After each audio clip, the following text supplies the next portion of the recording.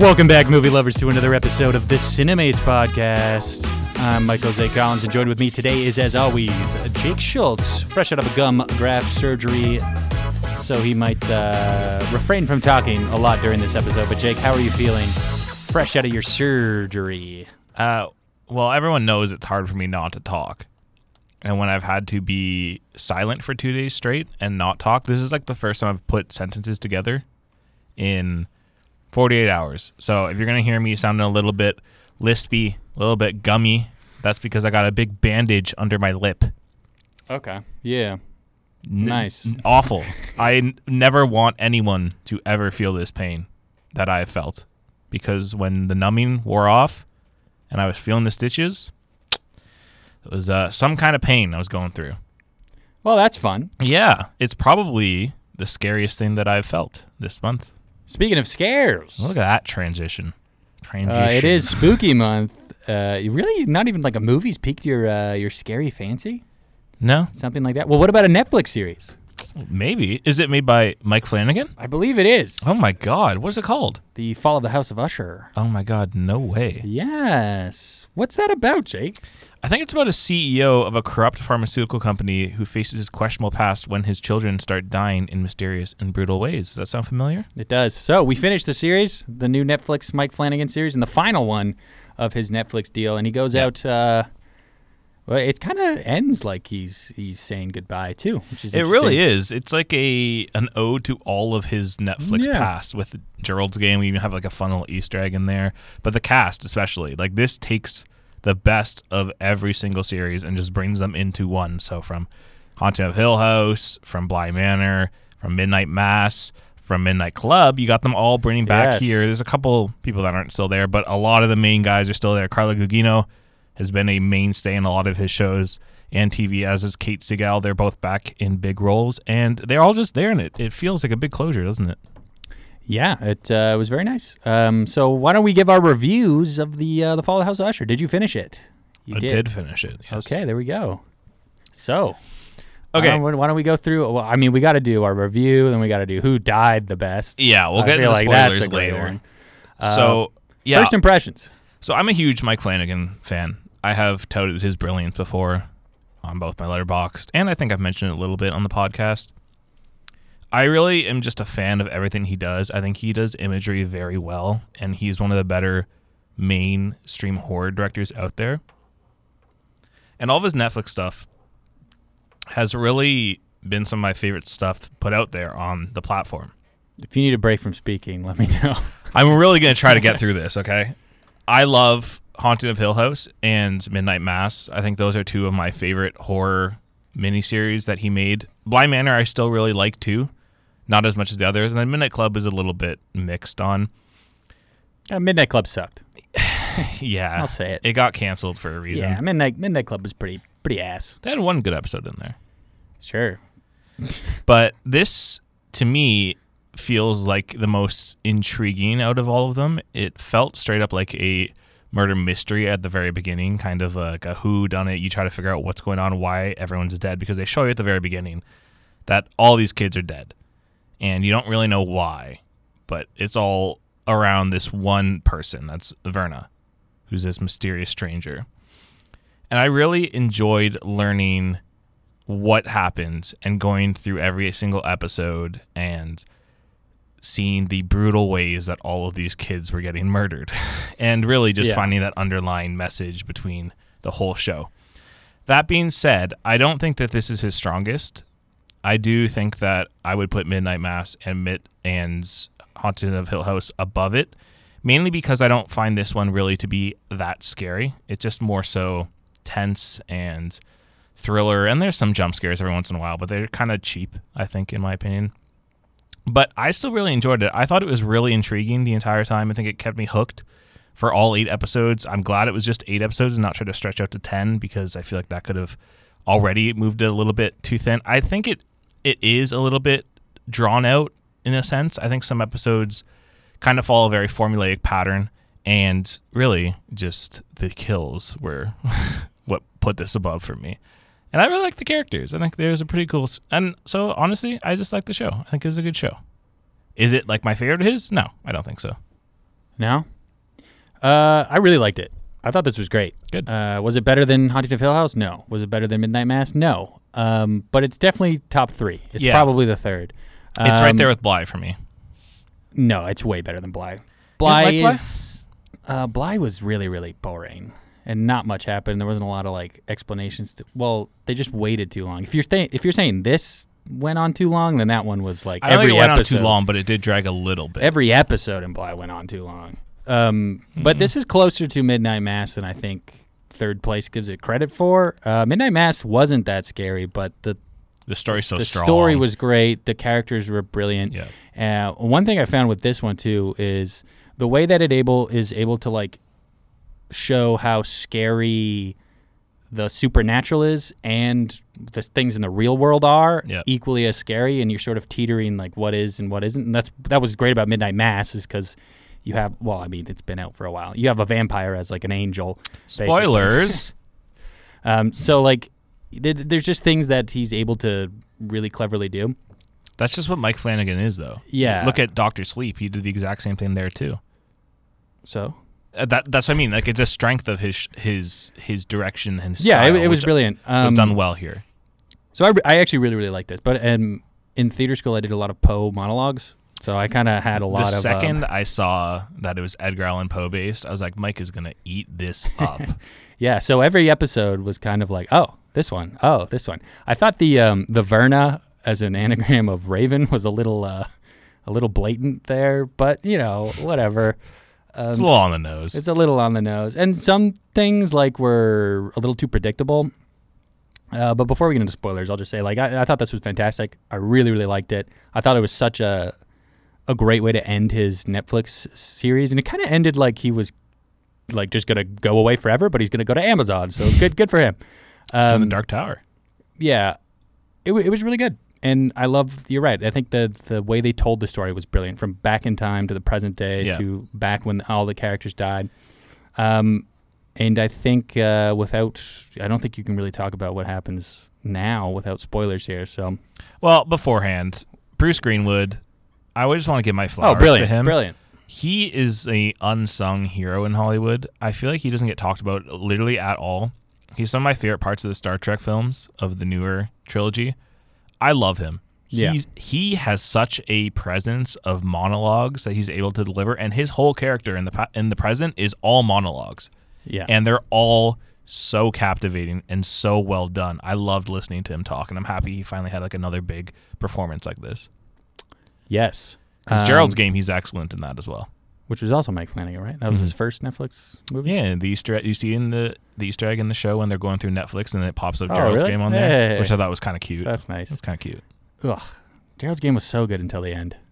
Brutal. Yeah, the end's not very good. They got too Stephen King-y. They had to. It is a very good two-piece film, though. Yeah, I mean that one jump scare is the jump scare. Yeah, it's so fantastic. Anyway, we won't talk about Gerald's Game. Go watch that if you haven't seen it. But yeah, let's talk about spoilers for this. Well, actually, you know what? Since you're talking about Bruce Greenwood, we'll talk about actors here. Okay. A couple of really bad performances in this. Oh. Listen, okay. Mike Flanagan, I understand that you're boys with all these people. Don't say Kate Siegel is bad. You don't need to take all of your homies in this. No, Henry Thomas, who is Frederick Usher. I love Henry Thomas in this. So bad in this. And I understand that he's the eldest boy, a Secession reference, because this is basically Secession but horror. Yeah. I understand that he had to die last because he was the oldest one, but come on. Shut the hell up, bro. He was really, really bad. No. He was not good at all. None of his lines he was doing right. The character was all over the place. He was not giving you any motivation until certain things, and it wasn't on purpose. It was just because he clearly didn't understand what he was doing, a lot with the script and that. So that one was pretty rough for me. Michael Trucco he was in Midnight Mass too, and I actually really liked him. And he was scary a bit in this one, and then his character kind of fell off a bit, and he kind of stopped performing a bit well. I kind of forgot he was in this show. He's and Rufus Griswold. Oh yeah, I know. I'm oh yeah, and he just kind of never stuck out to me. So he's the bad pharmaceutical guy. In the beginnings of the. But he was great in Midnight Mass, and he was fantastic. He didn't really have much of a standout in this show. No, and that's but everybody else was fantastic. Props to everyone else. Shout out Rahul Kohli as well. Oh my gosh, I love Rahul Kohli. Everything that he's in one of these. Everything. He's great. Everything he's in. It's weird that like him and a lot of other people, like Zach Gilford, most of the women in this thing, who are also in all the Mike Flanagan things, like Ryan Murphy, when he does like ensemble cast that he reuses, he's able to like find this camp within it, but it's like fully camp everything in American Horror Story, where a lot of the characters are able to find the horror camp that Mike Flanagan's looking for, and they do it in such like a smarter way almost, where it's like you're watching this really well-crafted thing, but you get the camp of the horror of the character that he's trying to do. I don't know. I don't really know how to explain it, but do you sort of understand what I mean? I get you. Where they kind of find this like balance, and like basically everybody in this thing is great. Who'd you miss out of his previous shows or movies that he didn't bring back? Because there's one name on the top of my head. Oh, Victoria Pedretti. Yeah. I wish she came back. Her boyfriend was her boyfriend in this one though? The kid? Oh no, I think I was watching another show. I have no idea what you're talking about. Yeah. She's great in the other ones, and I really wish, even like a cameo, like a one-off, I wish she was in there, but yeah, understandable why she wasn't. Mark Hamill was good. That was Mark Hamill's always good. New Mark Hamill's great. Just surprising that he was in this. It was odd. I liked his grimy little voice. He's speaking like this the entire time. Yeah. It was weird. Why was Mark Hamill in this? I clued into this was Edgar Allan Poe stories quicker than I knew that was Mark Hamill. You didn't clue that in with the title of Fall of the House of Usher? That's literally a poem by him. Yeah, no, I thought it was just going to be that story. Oh, okay. But you didn't every think single episode suggestion, is right. a story. Yes. But no, like I clued in, I think it was the first episode, second episode. I did like a double take when I saw Mark Hamill. I was like, what? Because No, I didn't even know he was in this. I was like, oh, I know this story. Wait, that's Mark Hamill? Yeah, no. But no. So basically every episode is a bunch of different sort of Edgar Allan Poe stories. Sometimes it's two stories. Sometimes it's just one story. Sometimes it's things about Edgar Allan Poe's personal life. And then it comes to the climax of The Raven, obviously his most famous one. And Verna, essentially, is the two main characters, Roderick Usher and Madeline Usher, basically do a deal with this character who's, I think, Spoilers. supposed to be... Yeah, we're at spoiler alert here. For... Basically, they can get everything they want except those two and the rest of their bloodline have to die basically all at the same time. Everybody gets cut off one by one. Each episode, it basically sets up that the character of one of the kids is going to die, yada, yada, and so forth. So why don't we talk about either your favorite Poe references first or your favorite death? Yeah. I was going to quickly talk about Verna real fast. Yeah, go. Was that I really liked how they made Verna kind of this, she's the personification of death, but at the same time she's not unfair, because they made this deal, and which you find out in the last episode. This is within like the last 30 minutes that you find out. You kind of knew something was along the lines of that. We're like, well, why are all of them getting slaughtered one by one by one? And they kept showing the flashbacks, and she was there as well. But I liked how Verna was willing to give them a chance to have a peaceful death. And the ones that didn't earn them, she was like, screw you. Well, let's rate all the deaths, because I feel like what you're talking about is going to be in our top deaths here. Okay, fine. So the first episode had no deaths, right? So the second episode was The Mask of the Red Death, which was... by the way, death. I loved how they did all these Poe references, but they modernized them. So in this one in particular, they all get the plague at the party, but they all get acid sprayed on them, which is quite funny. This, to me, was the best death. I thought this was like the most gruesome. So many people die in this thing. There's the imagery at the end with all the dead bodies. It was absolutely crazy. So this one probably won for me. The second one of the characters was like, oh, there's no water in here. And I was like, oh, no. I didn't think it was going to be acid, though. I was like, whoa. It was gruesome. The cinematography is great. That's another thing we didn't mention. It was a good-looking show. Yeah. And this especially when you had Perry looking up into the skies with his hands out, and then you just hear people screaming, and then you slowly just see their faces bubbling a little bit. You're just like, uh-oh. Also, all the names in this thing rule. Everybody's name is an awesome name. Willa. Except Victorine. Frederick. Victorine was a weird name. Napoleon. Tamerlane. Rufus. Roderick. Yeah, Annabelle spelt with B-E-L. Prospero. Prospero's a sick name, dude. Little William Shakespeare, The Tempest. Beautiful. Bill T. Yeah, Bilt. That guy was hilarious. Great character, Bilt. Gotta love Bilt. So yeah, I like that death too. Body by Bilt. That one to me was like, and I think that one was so good too. So good. That one was so good when that guy got sprayed with acid and hundreds of people died. It was great because it set up basically what the show was and the formula of how you're going to watch the show. Mm-hmm. So especially because that's such a famous story too, that, okay, I know what I'm watching now. And they're all going to basically end in the climax of a child dying. It sets up the formula of the show. And it kind of like, it was a really big bang at first, man. That thing was nuts. Yeah, it was cool. It hurt. It did hurt. It did hurt to watch, and he didn't shy away from it either. No. At the end, like you just see all the those bodies at the bottom. People and still like, alive. She kisses him too. She's like, Yeah. I want that acid lips on me. And then before it all happened, she gave Perry a chance to he knows like what's gonna happen, and he was just like, no, nothing's gonna happen to me. She didn't give them chances. She's warning. So she's not saying he can live. No, but they're giving them a chance for a peacefuler death. Yeah. Because 90% of these characters, 95% of all the children die very gruesomely, except for one at the very end, which we'll get to. But that's what I liked about her character, is that she's like not just this wicked, cruel person. Like, she had standards in a sense. And I thought that was a really smart way to personify her as well, because I think that made it a lot more just dynamic of a character when you found that out at the very end. When you like, I just thought it was really well done. I thought that was a smart way of approaching every character, because the one character that, like, one of the characters that didn't really get a chance, and she intervened, you understand why she did, because he was just an absolute dick. Versus some of the other ones, she's like pleading, and she's like, okay, like, stop. You don't need to be here. You don't have these chances. And I think that's really clever, because if you don't catch them, it'll go right by your head until you finally realize, oh, I get what's happening here. She told Morella to get out, too. She did. Of this one. But she doesn't. And she gets acid everywhere. But she lives. She's the one character that does live. Yes. So we'll go to episode 2 here. Murder in the Rue Morgue. Yes. Death by Monk. Death by Monkey. This is probably my least favorite, maybe because you didn't see anything. I think it was really cool the way that they portrayed Verna talking, and then she looks in the camera, and then it's the monkey in front of her the whole time. I think that that what she's going into, the whole scene around it, though, was probably one of the scariest ones. Yeah.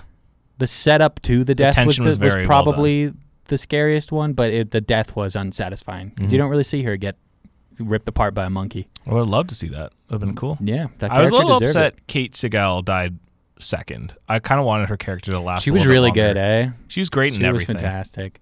One thing that bothered me about that though is like the two side characters. A lot of the side characters in this thing really weren't developed enough, and I felt like they were trying to force feed us a little bit of like, okay, but there's also people around them. And you didn't like the assistants? This is the reason why that they're bad people, because look at what they're doing to these assistants. Oh, yada yada, and they're like are blaming everybody for like these leeches on their life, even though they're just trying to pay a job, and they fell in love.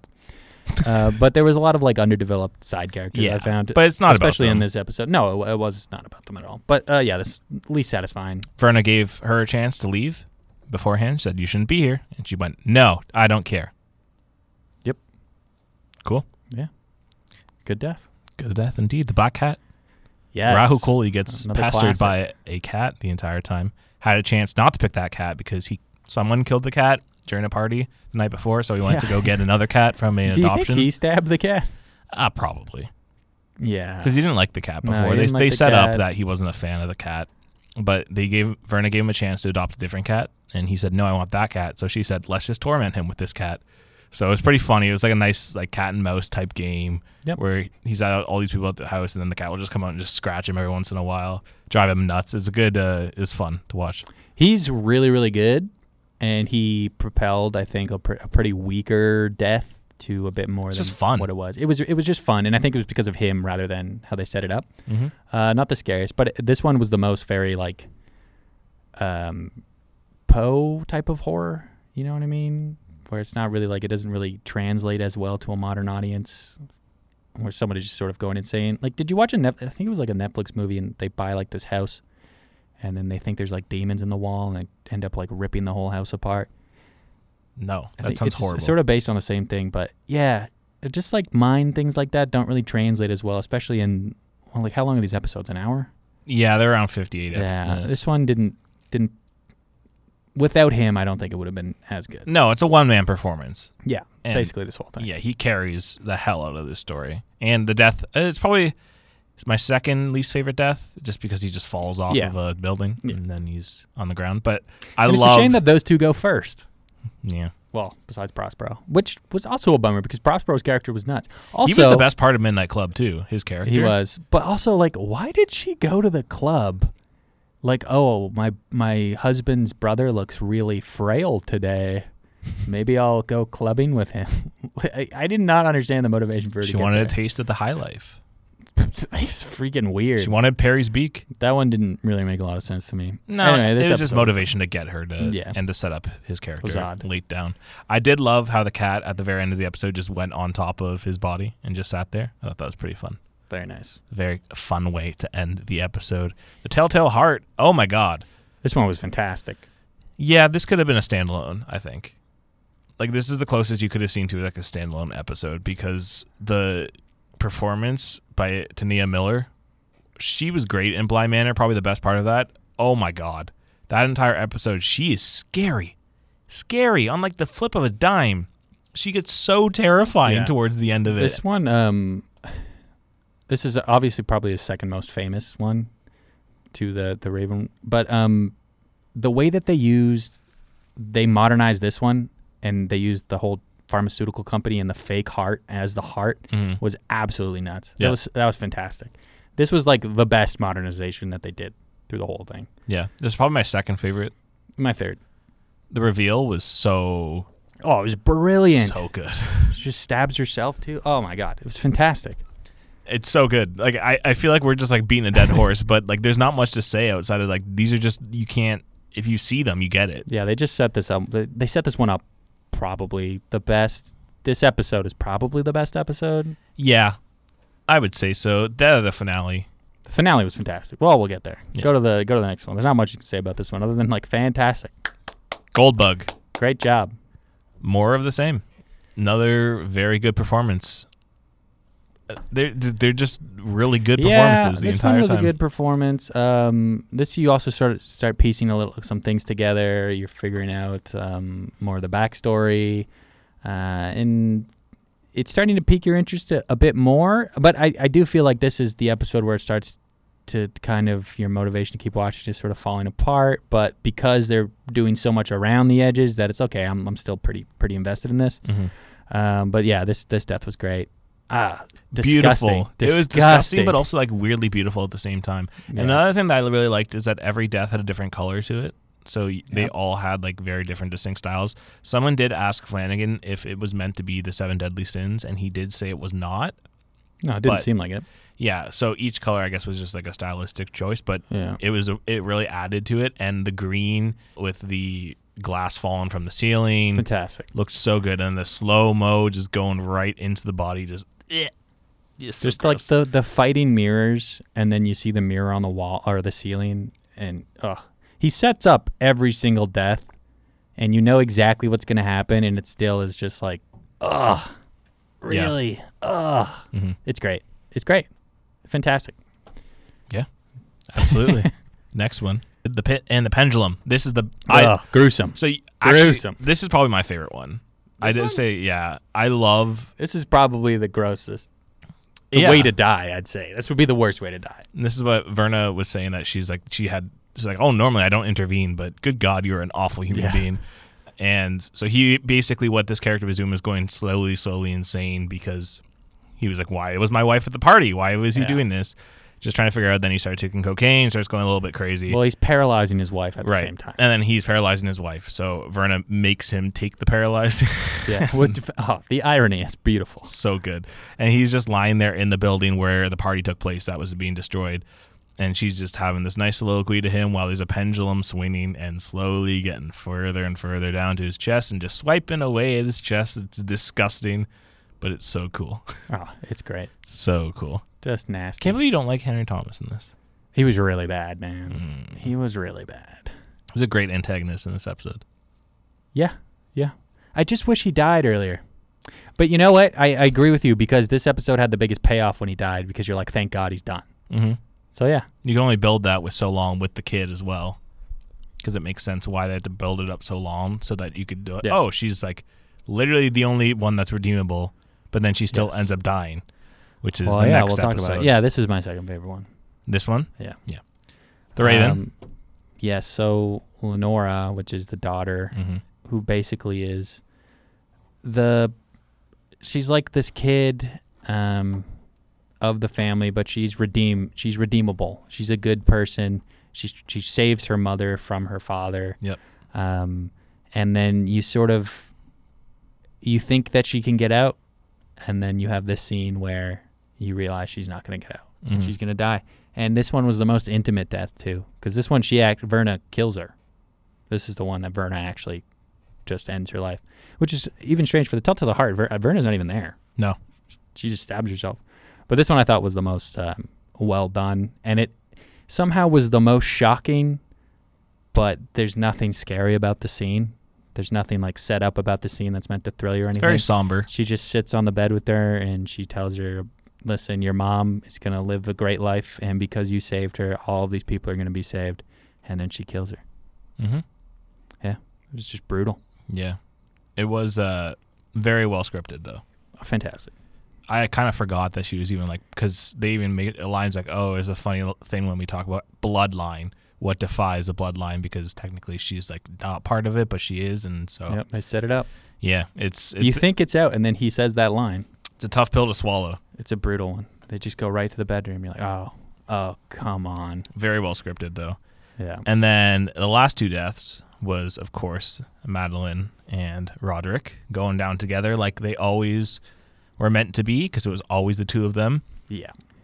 Before that, I did think another thing when Verna was talking about their, here's the deal when in the 1980s when they made their deal. I think it's kind of interesting when you see that Madeline put some thought into it, and Roderick, who had two kids, straight up just didn't blink twice. Because the entire time you're kind of thinking, oh, Madeline's the worst. Madeline is the worst character. And no, it's just Roderick straight up. Like I don't think you were thinking that. I did. I thought she was by far worse than Roderick. All of her grievances and pain were because of the men around her. That's true. But the modern day Madeline was very just in kin with Roderick, and I genuinely was a little bit floored by Roderick just immediately going, yep. Because I didn't think I think a lot of the part of Madeline's character was that all of the men in her life were bad people, including the person who she put on the pedestal as like this great person, and like her closest thing to her similar, the closest thing to her parallel was her brother, and then in that scene, her brother is also a horrible person. Also, why did he keep having kids? It's pretty effed up. It's pretty weird. Why did he I get it, because the thing is about like men and just suck, and like obviously you're just gonna have sex with everybody. I think it's also kind of the ideal that he thought that, I can give all these people a great life while it's all happening. And he's like, because look at they'll all be born into my empire, and they'll all have money, and they'll all just he can keep seeing what he created just being blossomed. I think that kind of has a little bit of a part to it. Yeah, well, in the same reason, sort of, that he just likes spreading his seed, thinking he's the man. Well, you saw how many ex-wives he had. Yeah, nasty little dude. Including the new one. Juno, who gets out, and she beats addiction. She does. Juno. Hell yeah. Hell yeah, great character. She has really good comedic moments in it, too. She does. She was fantastic. And then these characters just... And they die. They die together. When she bursts out of the basement, nuts, oh my God. Scary. You mummified her? Do you know she was dead? Fantastic. Yeah, do you know... now that you say that, I'm not too sure. Also, okay, did you call the Nevermore? I called that from episode 2. No, I didn't. No? No. It was like, of course. And then as soon as Lenore died, I was like, oh, yeah, that's exactly what that is. Yeah. I didn't know it was going to be the AI thing. I think they actually had a scene before that, too, where they were like, and then you'll be an AI, right? Yeah. Okay. I think so. I didn't catch that. I didn't think that was going to be the thing, but yeah, I was like, those text messages are saying Nevermore. That's what I love about Flanagan, man. He just leaves little nuggets every single episode, just building and building until it crescendos, and it wrapped up very, very beautifully, I believe. What was your favorite misspelling of Nevermore? God, there's so many to pick. The It was one good. probably without the vowels in it? Yeah, that was a good one. All caps. Yeah, that what was about good. you? Probably all caps, no R. That Oh, was pretty yeah, good. that's a good one. That's good. Yeah, what would you give it out of 10? Okay, well, I think you have to compare this to all the other stuff that he did. Haunted of Hill House is the scariest thing he's done. Yeah. That by far, and it had great twists. It built this whole world, and you were like, wow. Insane jump Fantastic. scares. And then I felt like Midnight Mass is sort of, it's funny that, dude, I don't know anybody else who's seen that. Midnight Mass? Yeah, was that even popular? Yeah, really That's popular. nuts, because I don't know anybody else who saw that. I love Midnight Mass. I know more people who saw Bly Manor. And then Bly Manor I felt was kind of just not lazy, but boring and sort of set up in a different, rather than like scares, was more set up as the atmosphere of the whole thing. It has a great ending, though. Great ending. And it's actually funny. I got so bored of Bly Manor that like I waited like a couple months before I finished the last episode, because I was like, Last 2 episodes are like peak Flanagan. Yeah, they were great. But Midnight Mass, I think, worked not because it was scary, but because everything. I think we already talked. Everything was just interesting around it. The characters were brilliant. The world they built was brilliant. It is scripted so well. We were rooting for certain people, and the mystery, I think, that one had the best mystery around the whole thing. Yeah. But I think the climax to Haunted of Hill House is the best climax that he's done. But where this one felt more like a personal thing for me to watch. So I think I hold it higher than the other ones, but like standing back, I can see how I would rank it third. But to me, this one had the most, like, this was made for me to just like enjoy. Yeah. So yeah, I would give it a 9. I think I loved it. Yeah, I'm not like I don't. What are we know. doing out of 10? By the way, Yeah, stars. of course, out of 10. TV shows we do out of 10. Okay. Movies 9. out I gave it of 9. 5. I loved it. Yeah, I can see how you would like this a lot more because you're such a poet head. I don't have much of a connection to Edgar Allan Poe and a lot of his stories, so I feel like if I was to know it and be obsessed with it, I would probably like it a lot more. I give it an 8. I think it's still a really solid watch. It's a great crescendo to Flanagan's career on Netflix. And I think if you liked his other works, there's no reason why you wouldn't like this. It just has and continues to build on everything else he's done in those projects, and it closes a chapter of his career in a beautiful way. It really ends like he's just done. It did. With Cara Gugino Yeah. literally like ending it, and she was one of the first people to sign on to his projects. It's very poetic. It's a very poetic end to his career on Netflix. Yeah. Congratulations, buddy. I love Mike Flanagan, man. Midnight Club, ass. Yeah, I think part of that was because he had it as a 2-arc series, Okay. which It kind was of... It's just lame. It could have been better. Maybe some kids liked it or something, but for me, it was pretty bad. Anyway, It's I a loved good concept. It was an interesting concept. All the characters were so unlikable, though. Yeah. Like, really, really unlikable. Yeah. That's okay, though. We all have a miss every once in a while. I loved it. I love this thing. Congrats. And if we seem like a little bit scattered with our thoughts, it's because you should go out and watch it. We don't want to tell you everything. Just go enjoy. Also, it's hard to do like a whole series. It really is. And that's my issue with binging, is because if we could have done this week by week, this would have been an insane week by week thing to cover. I have like notes, but I don't even... There's no point. Yeah, I'm not going to go through each episode and be like, I liked when they did that. I liked when they did this. That's basically my whole thoughts. So much harder when it's all binging. I love a good week to week. Should have done Gen V for week to week. Speaking of Gen V, what did you watch this week? You want to do what we watched? Of course. Oh, gosh. Okay. I watched Old Dads this morning, which is the new Bill Burr show or movie. What? It's called I've never Old heard Dads. It's new. It just came out. Okay. So I watched, I saw Bill Burr last year, and he did a preview of this movie called Old Dads. And he's like, oh, this is my new movie. It's coming out, yada, yada. And then he did the show. The show was really good. He was very funny. But the preview looked really bad. And then I watched the show, or the movie. Probably the worst thing I've seen this year. Really? And I've watched a lot of crap this year. Bill Burr doesn't usually put out bad stuff. Every single joke is just like, I'm old, you're young. Don't put a Band-Aid on that. You got to rub that in gasoline like we used to do. Every single joke. It's the laziest written thing I've ever seen. He's a terrible actor, by the way. Just not good. And oh my God, this is the laziest thing I've seen this entire year. And the fact that he's a good comedian and this is what he's putting out as his actual comedy now, I think he absolutely just marooned his career. If this is the type of jokes that he's doing, god awful, Jake. Watch. I'm not even kidding you. After this, we'll watch the first 2 minutes, and you'll be like, I can't. This is unwatchable. 2 minutes in, you're gonna say this is unwatchable. I'm not kidding you. Wow, Netflix movie. Well, that tracks. But Bill Burr is usually pretty funny in all of his stuff, so I don't really understand where that's coming from. My guy, every single joke is like, I'm old. You're young? What the hell? He doesn't even have an accent. So you gave it half a star? I gave it half. This is the worst thing I've seen this year. The worst thing. He directed it, too. Yeah, you can tell. It's horribly directed. He has no idea what he's doing. The script is all over the place. The story is convoluted. Not convoluted, but he just doesn't know where to go with half of the things. The direction is terrible. He's god-awful. Sorry, Bill Burr. You're done. You're done with me, man. Ooh. I'm never watching your crap again. That was Scathing. painful. Painful to watch. Painful to get through. Review. But legitimately awful. Okay, my phone's down. Where you go with your one you watched? Yeah, before I get to a couple other things, I did watch another miniseries because, it was on my bed doing nothing, so decided to watch a miniseries that everyone's been talking about this year, Daisy Jones and the Six. Hey. It's good. Nice. It's a good show. Why? I do think it's a bit long, but I do enjoy learning about these characters, and I think that I have read a bit of the book.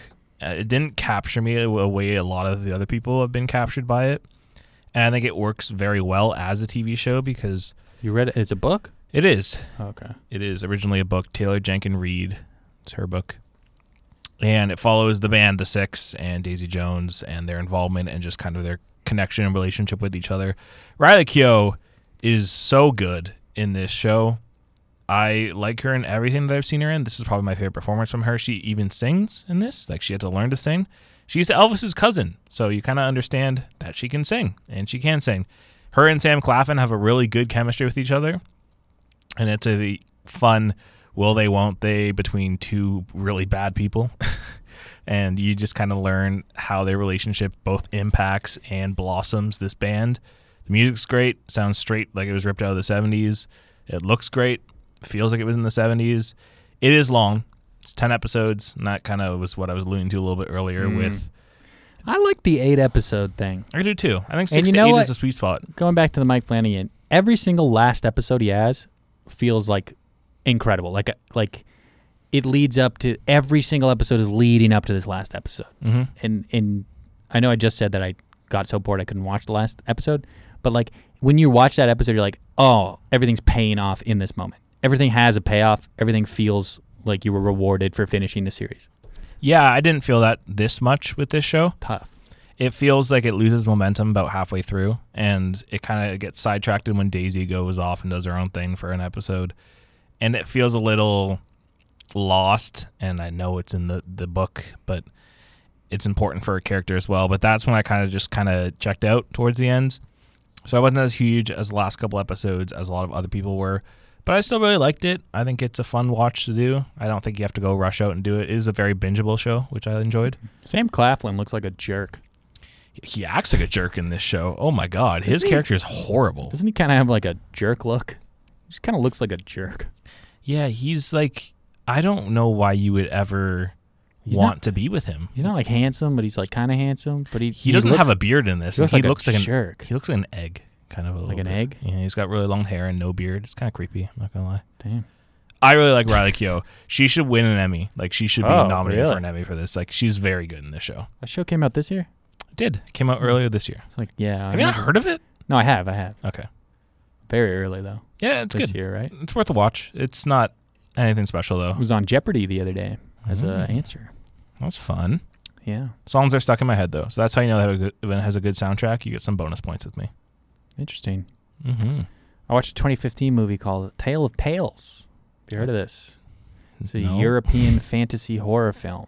Okay. Stars Salma Hayek, Vincent Cassel, Toby Jones, and John C. Reilly for about 4 minutes. What? This is a fantasy. Pretty sure it must have been rated R because there's a lot of sex. Jeez, it only made $5.5 million. It's 3 stories. This thing looks fantastic, by the way. Beautiful, beautiful movie. Every single scene is beautiful. Like, it just has this great look. It's so dry. There's like barely any dialogue half the time. It tells you 3 stories. You basically feel like you didn't see any story. Pretty ass movie. But it looked really, really cool.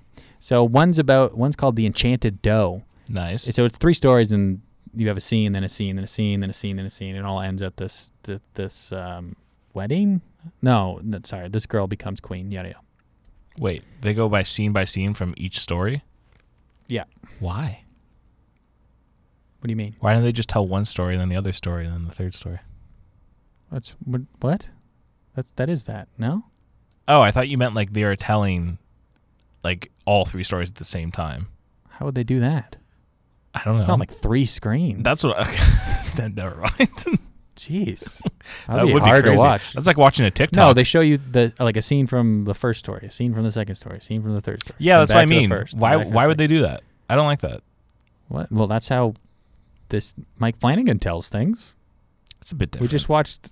There's like 3 stories going on in that one. That's a bit different. It's the exact same thing. That's a bit different. Is it? I don't know. You tell me. You just like the secession stuff. That's true. What you liked. I'm a big sucker for secession. Okay, one was basically about this king and a queen, and John C. Reilly, and they can't conceive a child, so they meet this freaky looking dude. He's really tall, and he wears like really high pants. I'll show you a picture of him after. Is this a horror movie? It's a fantasy horror movie. Okay.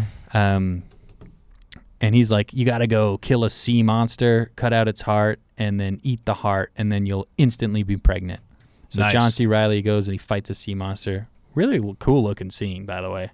Beautiful. He dies. So he dies in the first 5 minutes of this movie.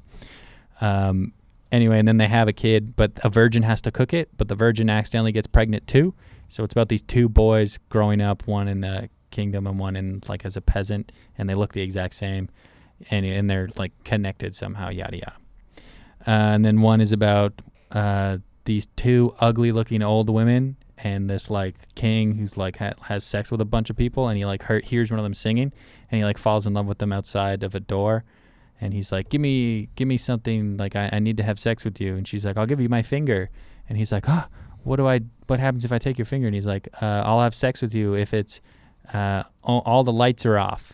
And yeah, and then he goes, he has sex with the old woman, and then he wakes up and he's like, what the hell, you look like that, that's disgusting. And he bands her to the forest tied up, and then a witch turns her young, and then she goes and marries the king, and then her sister, the other old lady, is jealous. Anyway, none of these stories basically have an ending. They're all stupid. Doesn't sound very good. And then there's one called The Flea, which is about a king, and he is obsessed with raising the pet flea, and the flea becomes really big, and then he dies, and then he cuts up his skin, and he's like, if you can tell me what type of skin this is, then you get to marry my daughter. And then an ogre eventually does it, and he's like, what? Oh, I got to keep my word. I'm not king. So it's about the princess getting away from the ogre. What's the flea have to do with it? The flea was okay. He's just tall. He's just a big flea. He's a big. Well, the flea dies and he cuts his skin, and the ogre was the only one able. Oh, to they tell cut the that it was flea. flea. Oh, okay. Yeah. That sounds kind of fun. It sucks, dude. This movie stinks. That one sounded ass. fun. Yeah, she eventually this group of tightrope walkers saves her, and then the ogre finds her and kills them all, and then turns out the ogre was just trying to protect her, but he dies because he got lit on fire. Nice. And then she cuts off his head and comes home. He's like, why would you do that to me, daddy? And then she becomes queen. So let me guess, 2 stars? 2 stars. Hey. Beautiful looking movie. Okay. Terrible, terrible movie. I'm reading right now about the themes. The themes are plastic surgery. It's an important theme to have, of course. The frenzied desire to have a child, the conflict between generations, the painful passage from adolescence to adulthood. None of those come across.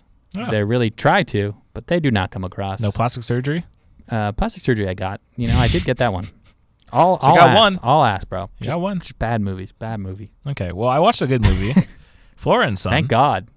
This is John Carney's newest film, who is of Once and Sing Street fame. Hell yeah. Good movies. This is another small, intimate film. Did you like Once? I have not seen Once yet. I need to watch Once, but I love Sing Street, so I will get to Once eventually.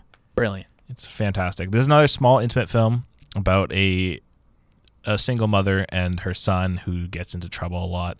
She's trying to find like a common bond between the two of them because it's like, oh, if he keeps this up, he's going to go to juvie. So she tries to figure out what to do, and then she eventually finds a guitar and decides to sign up for some guitar lessons. Who, of course, when you sign up for guitar lessons, you just casually get up and find Joseph Gordon-Levitt online. So that is the person who she finds, and it's about their relationship as well as bonding between her and the son. And it's cute. Joseph Gordon-Levitt? Well, it's about her and Joseph Gordon-Levitt and her relationship with each other. So Eve Hewson. He plays himself? No, he has a name. I think his name's like Jeff or something like that. Well, because he's gotten like ukulele videos on the YouTube. I thought he's like, oh, I got to get this guy for my kid. It would have been funny if it was just Joseph Gordon-Levitt. Oh my God, this is really hurting to speak. Joseph Gordon-Levitt. It's hard to say with this bandage. Of Third Rock from the Sun fame. Yeah, it's really fun. It's a fun, cute film. It gets a little emotional towards the end, but it doesn't really hit you as hard as Sing Street did. I really liked a lot of the relationship and the chemistry between these characters. I had a huge jump scare with Joseph Gordon-Levitt in this film because they do something stylistically where like he's on the screen because they're across. He's in LA, she's in Ireland, and then to build their relationship. Ireland. They like move the camera around and then the computer's gone and he's just right there standing in front of her. So it was like the biggest jump scare I've ever had in my life. I was like, oh my God, it's Joseph Gordon-Levitt just standing there. But he's like so close to her while he's like singing in her face. It was a little weird. But the songs are okay. They never really hit as hard as Sing Street did.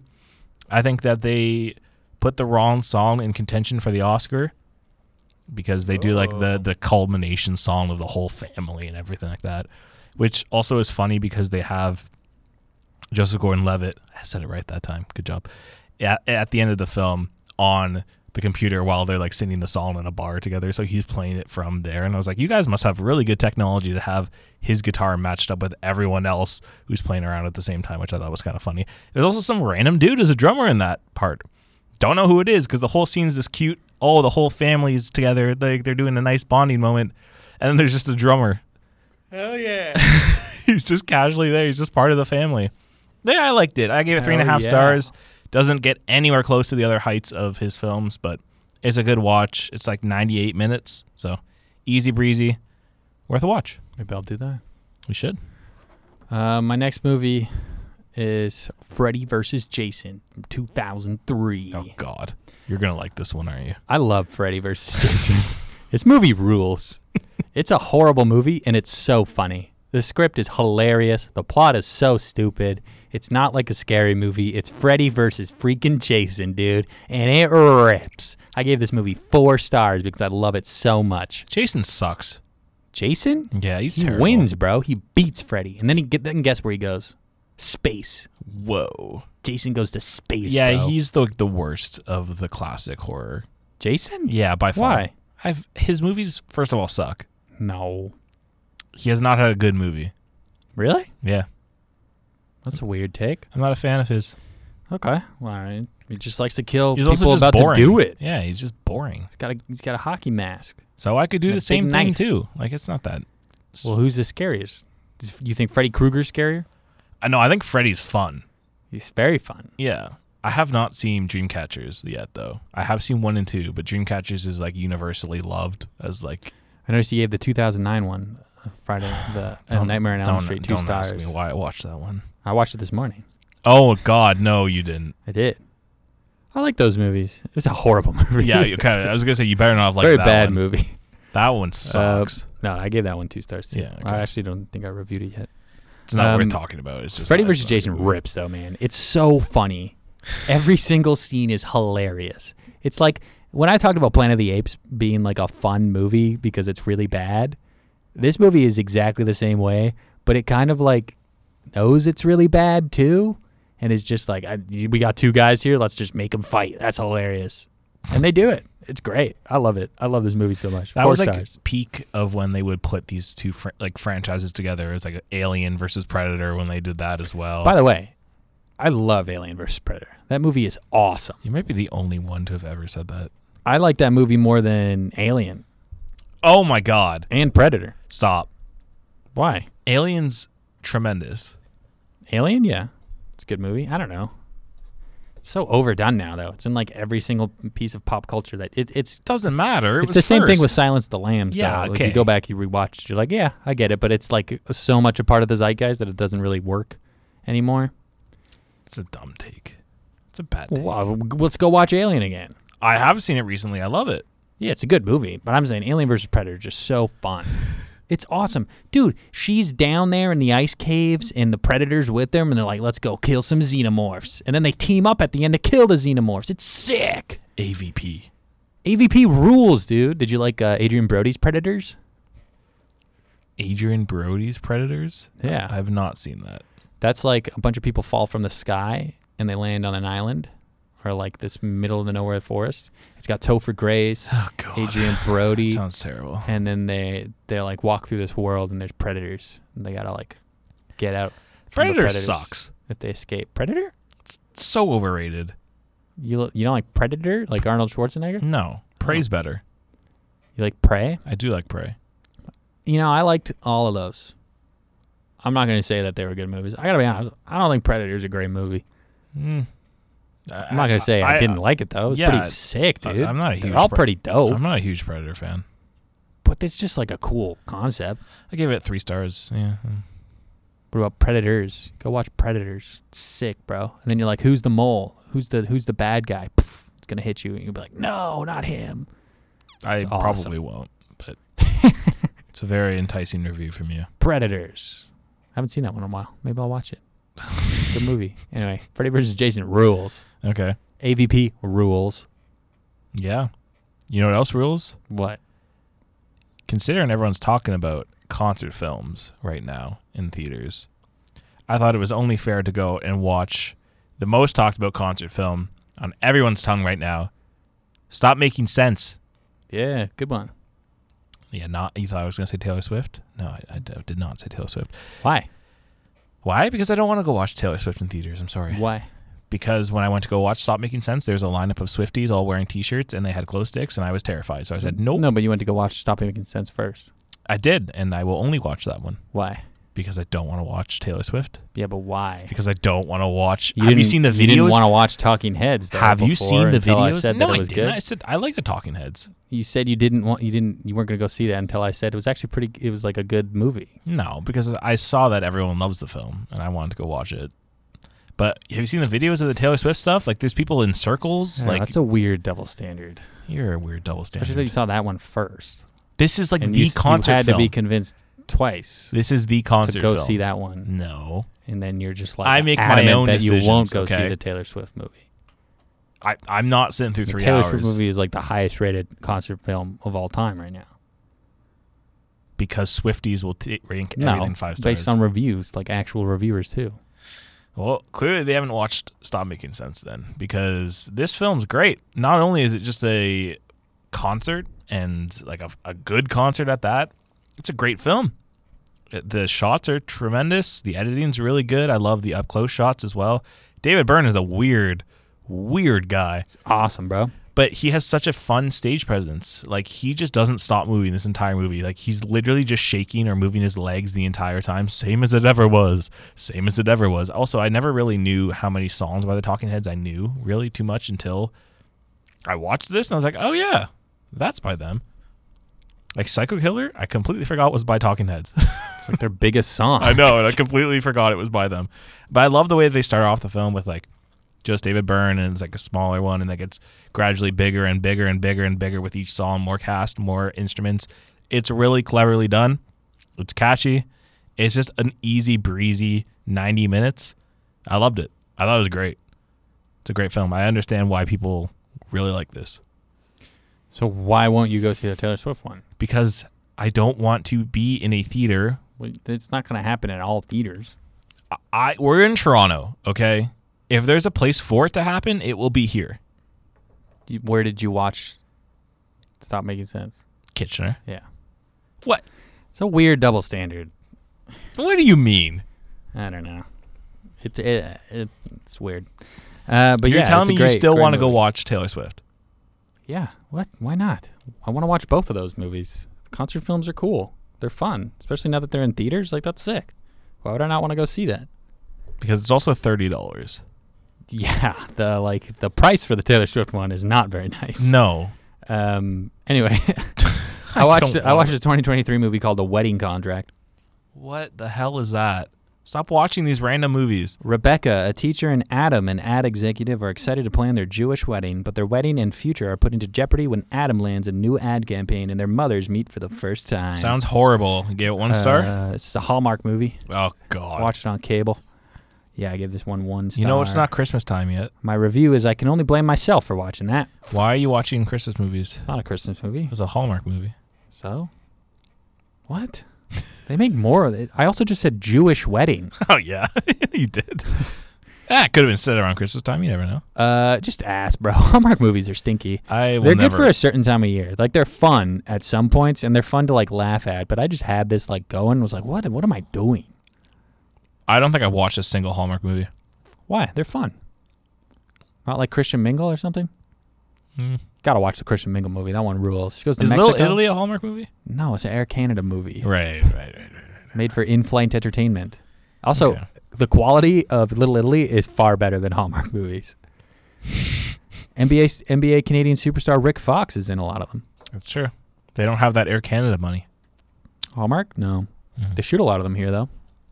That doesn't surprise me. In North Bay. The Northern Bay. Anyway, what else did you watch? That's it. All right, I watched a 2019 movie called Jexy. This is Adam Devine. Oh, God. Also, do you like him? I do. Me too. He's just so... He picks really bad projects. He doesn't pick anything that it's odd. Is to his comedic chops. Anyway, this is like her. Rose Byrne plays the voice. He gets like an iPhone. I love Rose Byrne. He gets like an iPhone, and the iPhone has like AI, and the AI is like, here's how to live your life. Oh, that movie. I remember seeing the trailer for that. It's made by the guys who did The Hangover, but it's shot like Succession. Like all of the like zoom ins and like the weird like pans like quick that. Zooms, yeah. Yeah. Just does not fit the movie. Okay. It's like it feels like you're watching a made for TV like Did comedy. they watch one episode of Succession when I watched like that? Literally that's I think what happened. It's brutal, man. But you know what? It's surprisingly like has a lot of funny parts to it. It's just not a very like good movie. It feels like they had no budget for this thing, which is weird because they have a bunch of people in this movie. So I don't even know who this is for when this came out. I understand why I never heard of it because it's not a very good movie. It was totally just serviceable. Like if you wanted something to just put on, you're not going to laugh out loud, but there's a lot of funny moments. And I like everybody in the movie. It wasn't really a bad performance. Kid Cudi? Except Michael Pena. It was really bad. Michael Pena with a bad performance? Yeah, really bad. Kid Cudi's randomly in this movie. Netflix movie? I don't know. I think I watched it on Prime. It was weird. Oh. Anyway, Jexy, I give it 2 stars. Okay. I said it's like if Her was lazy. Oh, wait. Because Her was lazy. It's like if Black Mirror were lazy. Oh, yeah, because Black Mirror's lazy. It's a lazier version of Her in an episode of Black Mirror. Surprisingly not as bad as I thought it'd be, but yikes, somebody care about a movie for once. Really felt like they didn't care about that movie. And I watched Bullet Train. You can't just casually say that Her is lazy and then just move on. Her was lazy. I watched Bullet Train. God. I said top 10 train movie of all time. What are the best train movies? There's that one movie with Denzel. It's really good. And Chris Pine? Yeah. Yeah, that movie's Unstoppable or something? Yeah. That movie rules, that movie's dude. Great. That's a great movie. I saw it in theaters and I was like, whoa, I love trains. trains. That was an intense movie. I like 310 to Yuma. Good one. Bullet Train ruled. I was surprised. Yeah, it's okay. Why? Okay. I liked it. I gave it 3.5 stars. Yeah, I gave it 3.5 too. So why is it okay? Give it 3.5 stars. It didn't stick with me. It's fine. It's good. It's watchable. It didn't stick with me either. But it was like every I thought I wasn't gonna enjoy it as much as I did. Everyone in it was really, really good. It was a really fun movie the whole time. I do like the payback for the Brad Pitt cameo in Deadpool 2. Yeah. Is paid back here with Ryan Reynolds. It's pretty funny. The Channing Tatum homophobic stuff was a little weird. That didn't really sit right with me. Bad Bunny was kind of cool. Not really. He shouldn't act. Sorry, Bad Bunny. You're not very good. He was okay. Joey King, I'm not a hip fan of in this film. In this movie? Yeah. Really? I thought this was one of the only movies that she was fine in. Maybe it's just her hair. You got like weird issues when like girls are doing something. Won't see the Taylor Swift movie. And then I watched Reptile. 2023 movie just Hell came out. yeah. Did you watch this? No. You didn't watch Reptile? No. Following the brutal murder of a young real estate agent, a hardened detective attempts to uncover the truth in a case where nothing is as it seems, and by doing so, dismantles the illusions in his own life. Yeah, it's the Benicio del Toro film. Yes. I liked it. Okay. Maddie hated this movie. She gave it 1 star. Oh. I thought it was cool, but I don't know. I like detective cop stuff. It's a long movie. Really long movie. Justin Timberlake's in this for some reason. Is he good? I like Justin Timberlake. We've talked about him on this pod. Yeah, he's fine. Cool. It was cool. It's a dad movie. It's a movie for dads. Makes sense why you liked it then. Very big dad movie. And that's basically all I watched, man. Like, jeez. So you rounded and closed your week out with an old dad's movie and a dad film. I gotta show you like the first 4 minutes of Old Dads, bro. It's brutal. You're literally gonna be like, is this an actual movie? It's unwatchable. Okay, well I will not watch that. Legitimately unwatchable. Also, here's the tall guy. Oh, dude, look at his pants. Those are some He's got funky some pants. funny pants. Funky pants there. One thing I wanted to talk about before we end this pod. Yeah. Before we talk about what's coming out. So essentially, do you listen to a lot, or do you read a lot of articles about the movie industry and stuff like that? People involved. Of course. So it's basically official that Robert Downey Jr. is going to win the Best Supporting Actor Oscar. And I was thinking about Robert Downey Jr.'s career. Basically set in stone at this point, by the way. Sorry to break news to people. Although if you're betting right now, it's pretty early. Yeah, well, why do you think it's set in stone? Just a lot of people who I read and listen to have been saying that they've been around a lot of Oscar people, and it's essentially Robert Downey either Jr.'s him or award. Ryan Gosling. It's essentially Robert Downey Jr.'s award right now. I mean, rightfully so. Like almost set in stone. He's great in that movie. Basically set in stone. Mm-hmm. Is Robert Downey Jr. had a good career? You're gonna bring one of these on me again? I'm confused. So Marvel saved his career, right? Yeah. He wasn't on. I think he's on The Masked Singer, by the way. What? I was watching Masked Singer last night, and there's somebody who kind of clued me in, or somebody that I was like, ooh, because he's like, he tried comedy once, like SNL. Can he sing? They need a big movie. I don't know. Okay. Iron Man, Oppenheimer, Sherlock Holmes, Tropic Thunder. What else really sticks out to you? The Shaggy Dog. Dr. Dolittle? Zodiac. Zodiac, yeah. But if I had to say like Zodiac, you're not picking out Robert Downey Jr. from Zodiac. It's about Jake G. Yes. But I really do like Robert Downey Jr. in that movie. Mark Ruffalo has a better scene in that, or better character in that movie. But yeah, Robert Downey Jr. is good in that movie. I'm just saying, like, what is he besides Chaplin? And even then, who remembers Chaplin? Kiss Kiss Bang Bang? You talk to a lot of people. Kiss Kiss Bang Bang. Like, no. Why not? It's just not memorable, man. There's not a lot of stuff in here. Maybe Chef. Everyone loves Chef. John Favreau, Chef. I Am Iron Man. What is that? Like, his career is just, like, what is it? It's a fine career. Is it? I think it's just Iron Man. That's all I got. Is he a good actor? Yeah. Is he? What do you mean? Is he a good actor? Well, let's go through the movies. Iron Man. He was Iron Man. He did that fantastically. I'll give him Iron Man. Mm-hmm. But that character just got beat to death, and then eventually he did get beat to death, and he died. Sorry. Tropic Thunder? Yeah, okay. No. I think we have to have a conversation about Tropic Thunder. He won. He got an Oscar nomination. He didn't win. Oh, yeah, he got the nomination. Yeah, but that movie's not. That's not an appropriate role. No. I've had to think about this for a while because it does, like, you watch and you're like, wow, that's brilliant. I love how they did that. It's written by two white guys. The only people who find that funny are white people. It's just to appease white people. It's a white people joke. There's nothing. It's not for us. We shouldn't have made that joke. And it really doesn't hold over well in 2023 if you think about that. It's not appropriate. It's aged very poorly. The whole movie has, but I'm okay. I rewatch things and I'm like, oh yeah, you got to accept that things are a certain part of the time. It's tough to watch stuff from the 80s now where was like appropriate. But like Tropic Thunder was 2008, which is a very long time ago. It's like 15 years. But I mean, that specific character really doesn't go over well. No. Yeah, like you have to think about like who is it for? If it's not parody or it's not a smart like comment on race or anything, it's a white guy making a black joke.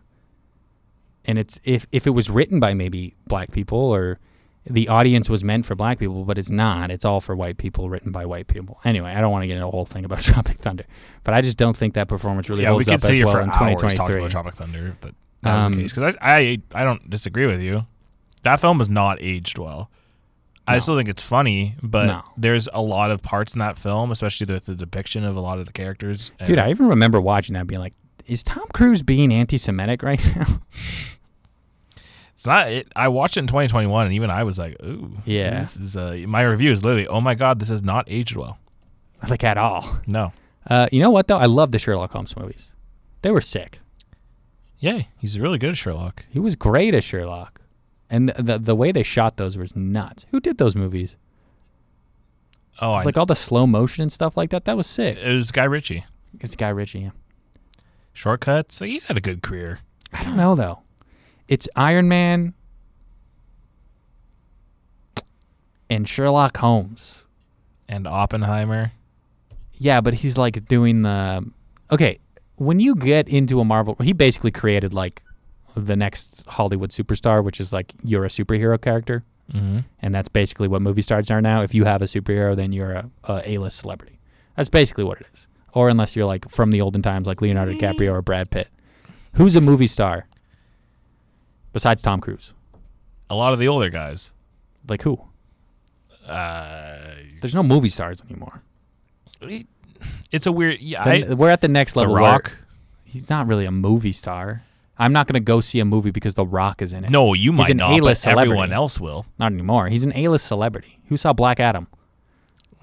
And that was a superhero. Samuel Jackson? Not anymore, man. He's doing Marvel shows. Tom Cruise? Yeah, that's what I said. Besides Tom Cruise. Vin Diesel?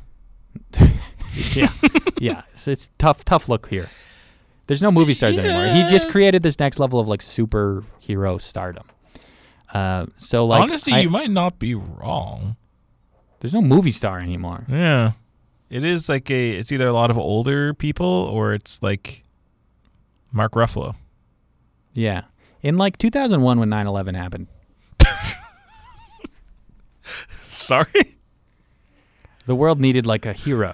That is the craziest transition I've ever heard on a podcast. The world needed, they wanted to like look at things like America did. That's why like the Tobey Maguire Spider-Mans were becoming big. Or the Lord of the Rings at the time where it was like a fantasy world about heroes. Call me crazy. And then we became all this superhero movie stuff. Like even when they were casting Tobey Maguire as... when you were casting Tobey Maguire as Spider-Man, like that was a big thing at the time. Do you remember that? I don't really remember that. I was a child, but I kind of like, oh, that guy? Yeah, I was like 2. So who the hell is that? Oh, well, there you go.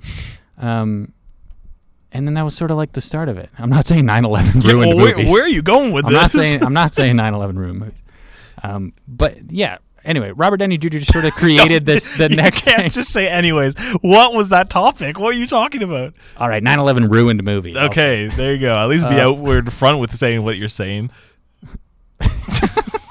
Can we hear this? Why not? I'm not saying anything inappropriate. So Robert Downey Jr. was 9/11 for the movies. No, he's more like Terry Fox to us. You know, he walked so the rest of the superheroes could run. Good Canadian reference there. Anyway, he just created this next level of things, and then that's sort of what I just think his career is. He just made superheroes. He's not really like going to be known for a great actor. He's not really going to be known for a funny guy. Anything. His Oscar wins, I don't think will be the most memorable thing about him. And I'm not saying that Iron Man, the character, is a bad thing to be known for. No, I'm just saying when you look at his career, it's like, He is single-handedly known for like the biggest cinematic universe ever, though. Yeah, and he started it. Yeah. So I don't really know how you can say that he's had a bad career with that. I just think it's a meh. Like, in 50 years from now, we're going to look back at his career and be like, oh, yeah. Yeah, but it's like single-handedly one of the most successful careers ever. Yeah, I know. His money-wise, go for it, King. Be notable. And he is an A-list celebrity. He created the whole thing.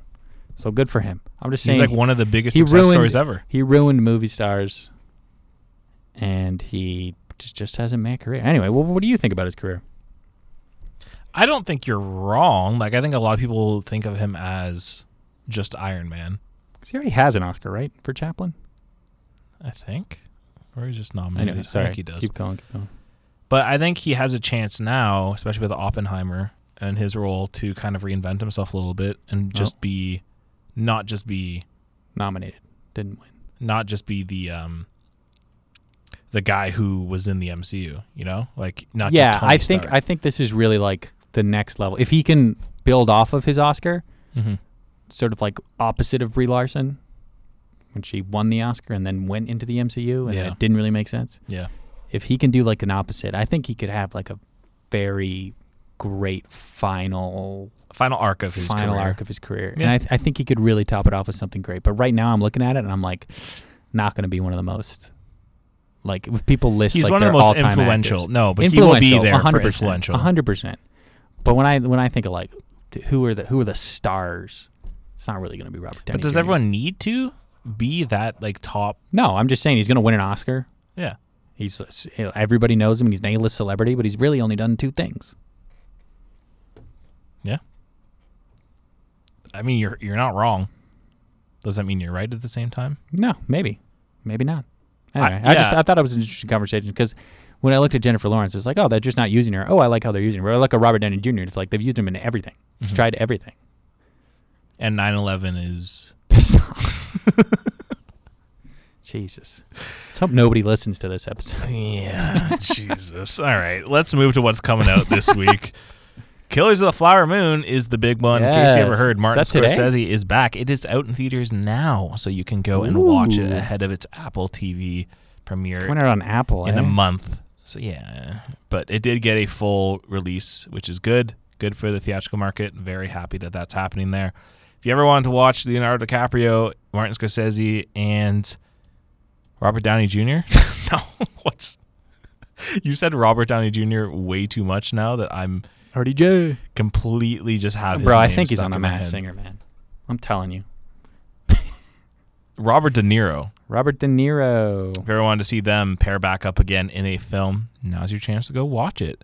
Naiad as well. This was supposed to be, I don't even know, an Oscar contender. It's from the directors who did the Free Solo film. Good movie. But they're doing a fiction film. So. Not a documentary? No, well, it's like a biopic-ish. It's about Diana Naiad, who like swam for like 53 hours. Apparently it's really goofy, is what I've heard. Okay. So I don't know if that really tracks as well, but Pain Hustlers, this is a film that's coming out as well. I'm not sure if this came out on Netflix yet or not, but this is David Yates' newest film, who is of Harry Potter fame. And he's decided to step away from the Harry Potter universe to make a film with Emily Blunt and Chris Evans. So if you want to watch that, go ahead. As for TV shows this week, not too much. Big Mouth Season 7. If you're a fan of Big Mouth, which I don't know if there's really that many people out there that are still fans of Big Mouth, you can go watch that on Netflix. Elite Season 7. I'm over Big Mouth, man. I think everyone is. I don't know how Elite has 7 seasons by now, but, that is out on Netflix. Upload Season 3. This is the Amazon Prime show that I do enjoy, but I did not like Season 2 as much. But this has started. It's run. And Fear the Walking Dead, Season 8, Part B, is coming out on Sunday because I know you love Fear the Walking Dead and The Walking Dead in general, so I had to highlight that for you. Yeah. Nah. Stinky Walking Dead. What are you thinking? We thinking we're done here? You're big in movies, right? No. You really like your movie stuff, don't you? No, I don't. Do you want to do a little trivia? Sure. Do you? Sure. You okay? Yeah. You can do it? Yeah. You're not going to cry? No. All right. Okay. You're a big trivia guy. Yeah. 1982 saw Richard, the brother of nature doc enthusiast David Attenborough, win Best Director for his direction of which biopic? Advertised with the following tagline: "It took one remarkable man to defeat the British Empire and free a nation of 350 million people." So these are all questions about Best Director Award. Oh, God.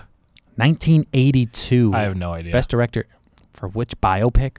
1982? You don't remember this one? No. Gandhi.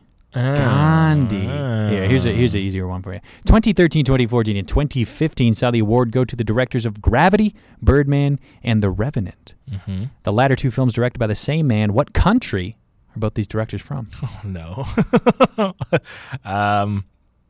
You know these. I do. It's Inarritu and Karong. Oh, no. Why are you doing this to me? This is your film knowledge. I know. I like both of them, too. I feel like I should know Same this. country. Just take a guess. Portugal. Oof. They're Spanish. Oh. Mexico. I thought they were Portuguese. You know, Inarritu does kind of sound. Yeah, okay. Described as a war thriller film, 2009 saw the first woman win Best Director for which film that also won Best Picture that year? Say again. Described as a war thriller film, 2009 saw the first woman win Best Director for which film that also won Best Picture that year? It's The Hurt Locker. Yes, it is. The Hurt Locker. Catherine Bigelow. And two more for you. In 2021, 2020, well, the cusp of those years, whatever year it was, 2021 Oscars, 2020 movies. Mm-hmm. Chinese director Chloe Zhao won for her direction of which film starring Frances McDormand? Nomadland. Nomadland. And finally, no relation to an industrialist named Henry. What was the name of the prolific film director who won the Best Director Oscar a record 4 times for the films The Informer, The Grapes of Wrath, How Green Was My Valley, and The Quiet Man? Henry Selick? John Ford. Oh. Oh, boy. I know. I've Were you seen. thinking Henry Ford? Okay. Yeah. Interesting. Okay, there you go. So there's your last-minute trivia with Jake. I Nice job. You got 2 out of 5. That's not very There's good. some old, but there's some like older people questions there for you. Makes sense. You're an old man. I'll think of something young and hip. Hey, Robert Downey Jr. was nominated for which Ben Stiller movie? I love Ben Stiller. Due Date with Zach Galifianakis? Hell yeah. That Want to talk some movie due date? stank, Yeah, bro. it's a terrible movie. I liked it when I saw it, and then I rewatched it. Stanky movie, bro. Not a good Yeah, movie. there's so many movies that I like rewatched. I'm like, that was kind of good, and then there's so many movies I watched the first time, and then I rewatched them, and I'm like, oh, that was butt cheeks. Like that was butt cheeks, and I don't know. I don't even think it's my taste that's changed. I just think maybe I wasn't paying attention to the movie, and I was just like, ooh, that's a funny joke. I'm gonna only remember that one part of the movie. Yeah, that's happened to me a fair amount of times. But also, I think you've changed. I've seen you throughout the past year. You've definitely changed. You started as a good guy, now you're a bad guy. So I'm a bad dude. you're a bad guy. Anyhows. I want to wrap this up. We're getting long here.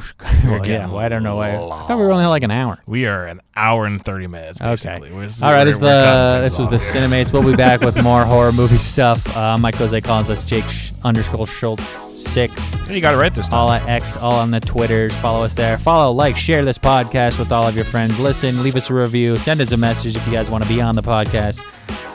Anything and everything. I survived an hour and a half talking. You did. I think my list got better as it went on, too.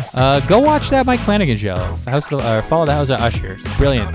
I really liked it. What are you going to watch this weekend? Killers of the Flower Moon? Yeah. Let's I do think it. we got to get a review for Killers of the Flower Moon. Yeah, that makes a lot of sense. All right, everybody. Take care. Bye-bye.